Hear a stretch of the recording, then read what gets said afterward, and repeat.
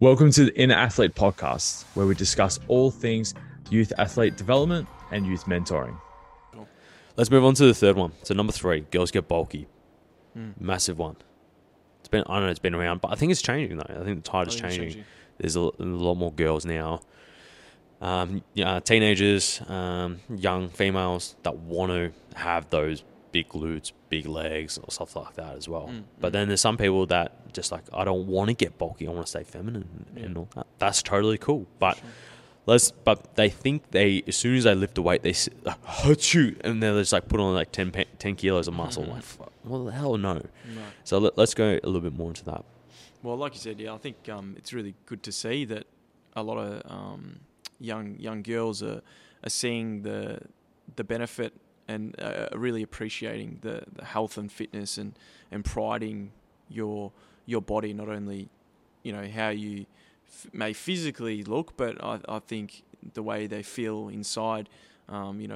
Doing a workout really makes you feel good, and then also if you take sport quite seriously, you can see. I feel that young athletes are seeing those benefits. But yeah, in terms of the building muscle and getting bulky, like I think it's quite sad that some girls might be deterred from strength training and getting healthy because of that fact. But unfortunately, well, it isn't a fact. Are they going to look like a man or something like that? Like a man or something like that, which is not true. Two ways to look at it is that, the first one is that, females biologically don't have enough testosterone and other hormones that males have a lot of, that really is essentially why we can build muscle and boys can build muscle quicker. It's just that we've got a different makeup.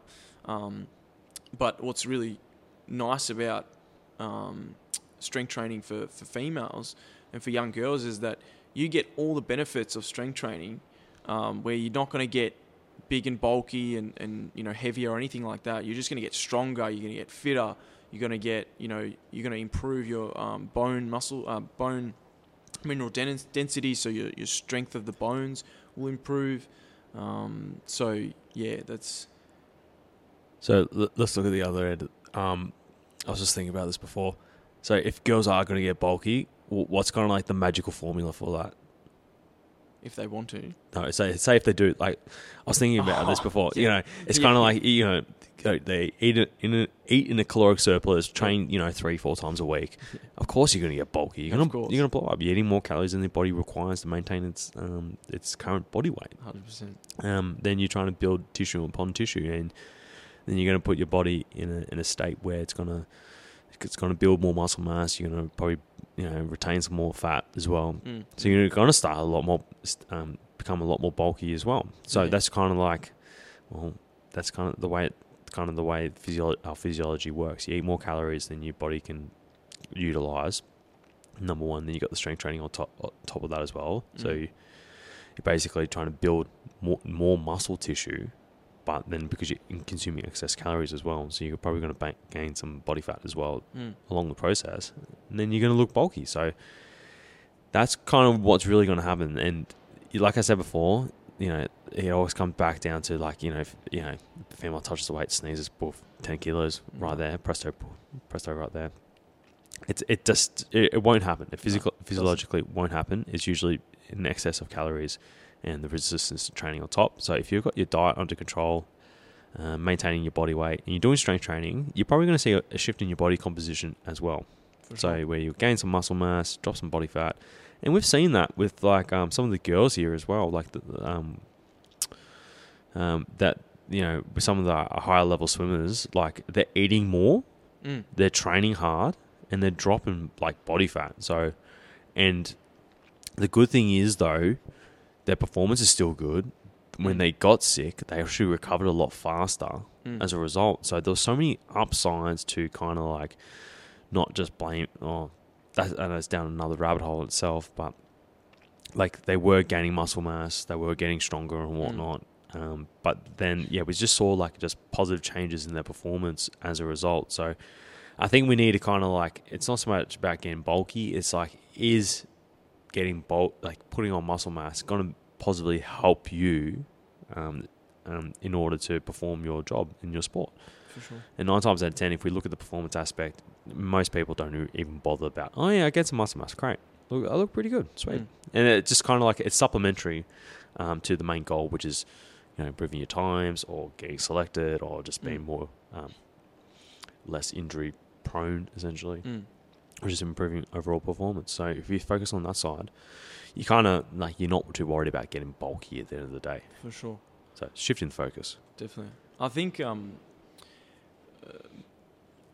girls that want to get, maybe a bit too focused on their looks, it can get, as we know, mental health issues and, things like, getting too caught up in social media and TikTok, Instagram, all of that. I think that's been a massive kind of issue within our kind of social environment at the moment. So, I think it's really good that, your fitness professionals and things are promoting health and fitness, and they might be using their looks as a way to get you into fitness. But I think we need to change the kind of language around why health, strength training, putting your health first is really important over the way you look, because the way you look can change every day, whether you wake up tired or whatever it is, like bloated, depending on what you ate, all of that. So I don't think that should be something that we as people should aspire of.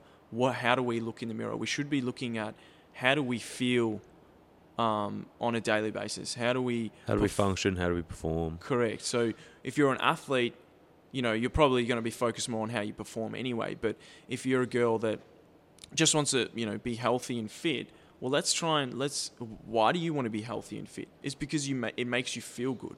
Being sluggish, unhealthy, eating ice cream, donuts, it's going to make you feel crappy, right? You're not going to feel good. But when you're eating healthy, you're exercising, okay, you're going to feel good and you're going to perform better, whether it's in your school, whether it's in a job that you've got, or really anything in general. You're going to feel better, you're going to perform better, and really inherently you're just going to end up probably looking better too, because you're feeling better about yourself, your self-esteem is there, and I think that's a better way of looking into the benefits of fitness and getting into this kind of health environment, is that it's all about improving your inner self, and not always just about your looks. You're seeking, I guess you're shifting the focus from Stefan, who's one of our smart members here. He's in the world of like psychology and all that jazz. He actually mentions like the external and internal locus of control. So like shifting from an external, seeking validation from your environment, correct, which is from other people, the way from your friends, whatever it may be, and shifting into more an internal world. And so sure, how you perform, how you feel, how you function, are your grades good, is your relationships good, are you sleeping well, are you eating well, is everything just like on par, you're able to cope with stresses really well. I think that's kind of like where we need to kind of shift the focus from the external world and seeking social validation, whether it's likes, clout, all that jazz, for whatever. It may be seeking validation for a particular reason, but if we continue down that route, you're always seeking validation from others rather than actually seeking validation from yourself and being able to be attractive to whatever, to everything outside that comes towards you for the right reasons, rather than try and force the world to feel like you're trying to catch that. That was a bit backwards what I said, but hopefully that makes sense. No, it does. I think on a personal note, I was like that when I was, on the social media, on Instagram, all of that. I'm looking at, bodybuilders and those guys that have bigger muscles than me and stuff. And, you're trying to chase that because that's kind of what is out there. And I think you kind of get lost about, trying to do things that make you happy, not what trying to seek validation from other people. And I think, for me personally, I actually moved away from social media and not on it anymore. So, and now I feel much happier. I feel like when I'm training, I'm doing it for me and not doing it for anyone else. I don't need to check in on Facebook, or I don't have to take a story photo to go, hey, I'm doing a workout. Swolfie. Yeah. So selfies and all of that. I think now that I've come away from all of that, I'm really just exercising for my own mental health, my own, to feel good. And look, if I look at, I'm sure everyone still looks themselves in the mirror, but I think if you're really having that lens of, you know what, if this is making me feel good, I'm performing in my job, in my sport, or whatever it is, I think you're just going to have a better outlook. But that's going a bit too far from where we're going. But I just thought I'd note that. Yeah, this one, this third myth kind of got away from us. All right, let's bring it home. Last one. Keep it nice and short and sharp. All right, strength training slows you down. Yes, no. No. Bye. That's it. Doesn't See you slow you later. down. Doesn't slow you down. I think at the start, or people who look at strength training, it looks slow, looks controlled, but actually those movements, and we actually really endorse our young athletes coming through to train slowly. And the reason for that is to improve their ability to coordinate their limbs, their balance, okay? If their limbs are, where they're running, sprinting, all of that, if they're not moving effectively, then they're not going to be fast and efficient. So if we can slow them down, really teach the athlete how to move the body correctly In a controlled fashion, it's going to positively impact and affect their athletic movements and sport movements, whatever that is. Yeah, what I like to say is if they slow down, I like to see smooth movements. So I'm not telling them to go slow. Essentially, I also want to see smooth. Are we working in a controlled fashion? Are the main prime movers of the movement, are they working, or are we seeing compensation strategies? So say for example, we're doing a seated row under lats, and the rhomboids and the rear delts. Are they doing their job? So most of the times, kids will try and do it fast in order just to get the reps out and get done. The problem is though, they're probably just utilizing the biceps and forearms way too much, and we're missing out on using larger muscles to produce more, or to help them develop more force. So therefore, if we're developing more force, we can develop more tension, which increases the strength, we increase the hypertrophic potential. Improves the coordination, which is going to have eventually a carryover into the actual sport, depending on what it is. So, say if you want a stronger back, for grappling sports, that's really important. It might be really important for rowing, for rowers, kayakers, surf lifesavers. You name it. Any swimmers, also.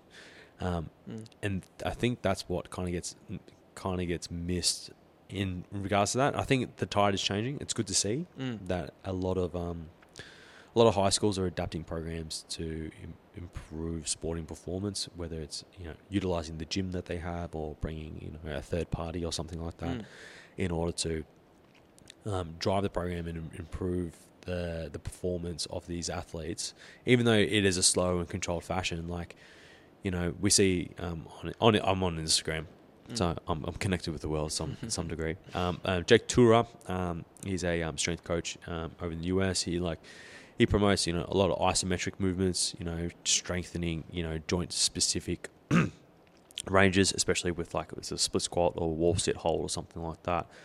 And even that in itself, and doing whether it's yielding, where you're just holding it for time, or overcoming, which is more, producing as much force at a specific joint position.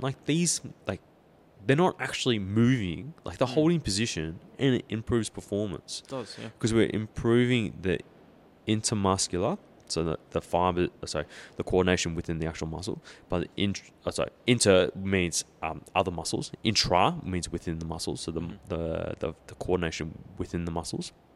And then we're increasing the coordination of all the other muscles as well. So whether it's the synergistic and supporting, antagonists, agonists, the prime movers, whatever it may be, then because of strength training, it's called neuromuscular for a reason, because it's neural first and it's muscular after, because the brain controls and governs movement essentially. So if we can train the body to be in better positions and load those positions up over time, we're going to be able to have a greater ability to express force into the ground, or be able to produce more power, or whatever it may be, even if we're moving really slow or light weights for the first time.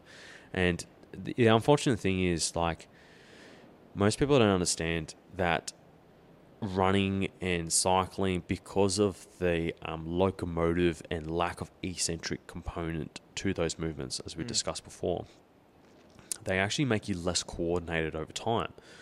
What strength training does, it makes you more coordinated over time. So you need that balance between the two. So that's why we've seen a lot of our kids, when it comes to their running performance, like we include running drills in a lot of the warm-ups, is that we're starting to see some real positive changes in their running mechanics. So that they're able to move better, more efficiently, spend less energy, but being able to run almost at the same speed, if not a little bit faster. And that from us is faster with less energy, which means they're going to be able to perform longer with less fatigue. So there's just so much of a, it's just like, yeah, if you solve one thing, getting them stronger, moving better, and just being able to function a lot more, then they're going to be able to be better athletes at the end of the day. 100%. I think strength training, or just having a really good, strong foundation of strength governs all our, I guess, athletic abilities. So having a good strength foundation will really be beneficial to every athletic, whether it's jumping, sprinting, all that sort of thing. So if you've got good movement, good control, good balance, and a good, base of strength within the muscle, the bones, and all of that works together to ensure that your dynamic, explosive type movements are much more effective and efficient. Yeah, I think, I got nothing else to say on that one, do you? No. Okay, cool. We're going to wrap that up. It's a bit of a long one, so we might actually cut this into 2 parts. So we might go part 1 and part 2 of the podcast. Other than that, the 4 myths. Strength training stunts growth. No, it doesn't. Lack of nutrition does. That's the biggest key part. If you overtrain, potentially, it can cause issues in terms of growth and the growth development, but most kids don't even train enough in order to constitute that, and I guess COVID has just proven that, literally. Number 1. Number 2, sports causes injury, not strength training. As I said before, the injury rate in sport is far higher than it is in the gym. But like I said before, there's 3 key factors that potentially increase the risk of injury within the gym. So unfortunately, there's no such thing as a zero risk activity in this world. There's always some level of risk of injury, no matter what we do. That's why HR departments exist. And HR and OH&S exist. Number 3, girls get bulky. Look, excess calories, a lot of training, then potentially, yes, they will. But look, if we focus on the performance side, 9 times out of 10, that kind of keeps that down, and they're not going to feel bulky or anything like that as well. But you also got to ask, where are we seeing, or I guess, where are they getting these beliefs from specifically? And I'll probably start from there and then go forward. 9 times out of 10 usually comes from their friends or their social network, essentially. But also, I'd say probably from the mass media as well, just from mainstream media, would be Hollywood. Yeah, Hollywood's kind of changing now. It used to be like that, but I think it's slowly changing. Yeah. I don't know. I don't watch many movies these days. I like old school movies. Adam Sandler, he's a G. Then the last one is strength training slows you down. We have never ever seen evidence of that. Specifically, as if you go elite, like if you're talking 7 to 10 years at the elite level, potentially training programs that aren't specifically designed properly can actually slow the athletes down. But this is like, you're looking at like Olympians at this point, who've been in the system for 7 to 10 years at least, and potentially their training program could hold them back, but not. Look. It has happened at the collegiate level. I've seen stories of collegiate footballers have actually seen a reverse in their performance as well. But a appropriately structured program, depending on their training age. So if they're quite young, look, the window of adaptability is quite big. So you can kind of give them whatever you really feel like, and they'll be able to adapt quite well to that. So we're going to wrap that up. Bit of a long one. We're going to cut this into 2 parts, and we'll talk to you on the other side. Thanks, guys. You have just listened to the Inner Athlete podcast. Be sure to subscribe to stay up to date with the release of weekly episodes. Be sure to follow us on Facebook and Instagram to get great tips on all things youth athlete development and youth mentoring.